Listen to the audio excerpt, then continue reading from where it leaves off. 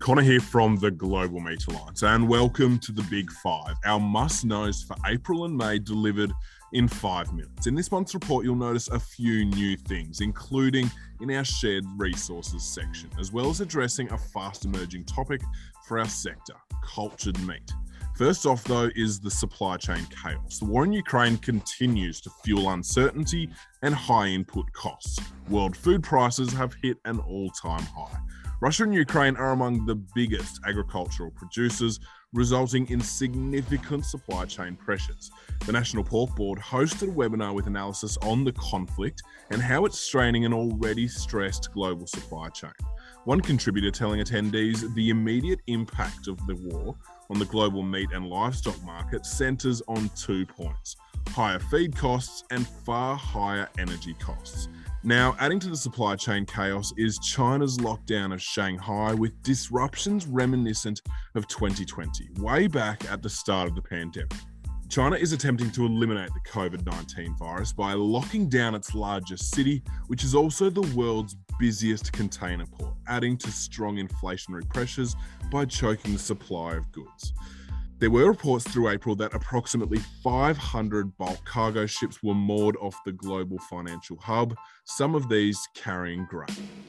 Next on the Big Five is COP27, and you might notice something a little different about this month's shared resources. As flagged in GMA's March monthly Insights report, we'll be sharing an activation kit leading into COP27, which starts in 6 months' time. Key to this being effective is starting the conversation now. So we've provided a Shell media release, talking points, and a pitch email for your organisation to consider using. This is a new product from GMA, so let us know if it's something you use and take value from. The third Intergovernmental Panel on Climate Change report was released this month, and while now or never was the headline, there's much more for the global meat sector to read into. It was released in early April, and the latest publication departs from the largely negative language towards meat consumption that we found in the second report. This time, it acknowledges the role that agriculture can have in reducing emissions, albeit with changes to current practices, and the report goes into how we can achieve this. It's not the only report released this month. The International Panel of Experts on Sustainable Food Systems published new findings called The Politics of Protein. The report declares fake meat may not be as sustainable as its advocates claim and says it will not save the planet. It also calls for support to be redirected from alternative proteins, such as plant-based substitutes, towards local and more sustainable food systems. If you don't get the time to read the entire report, we'd urge you to read the info sheet in particular, which provides you with 6 simple messages and key takeaways. This can be accessed via the GMA Monthly Insights report. And finally, cultured meat is emerging. What is it? When will it be available? Will it replace meat? There's also another question that we're facing, though, and that is, what is the global meat sector's approach to in vitro?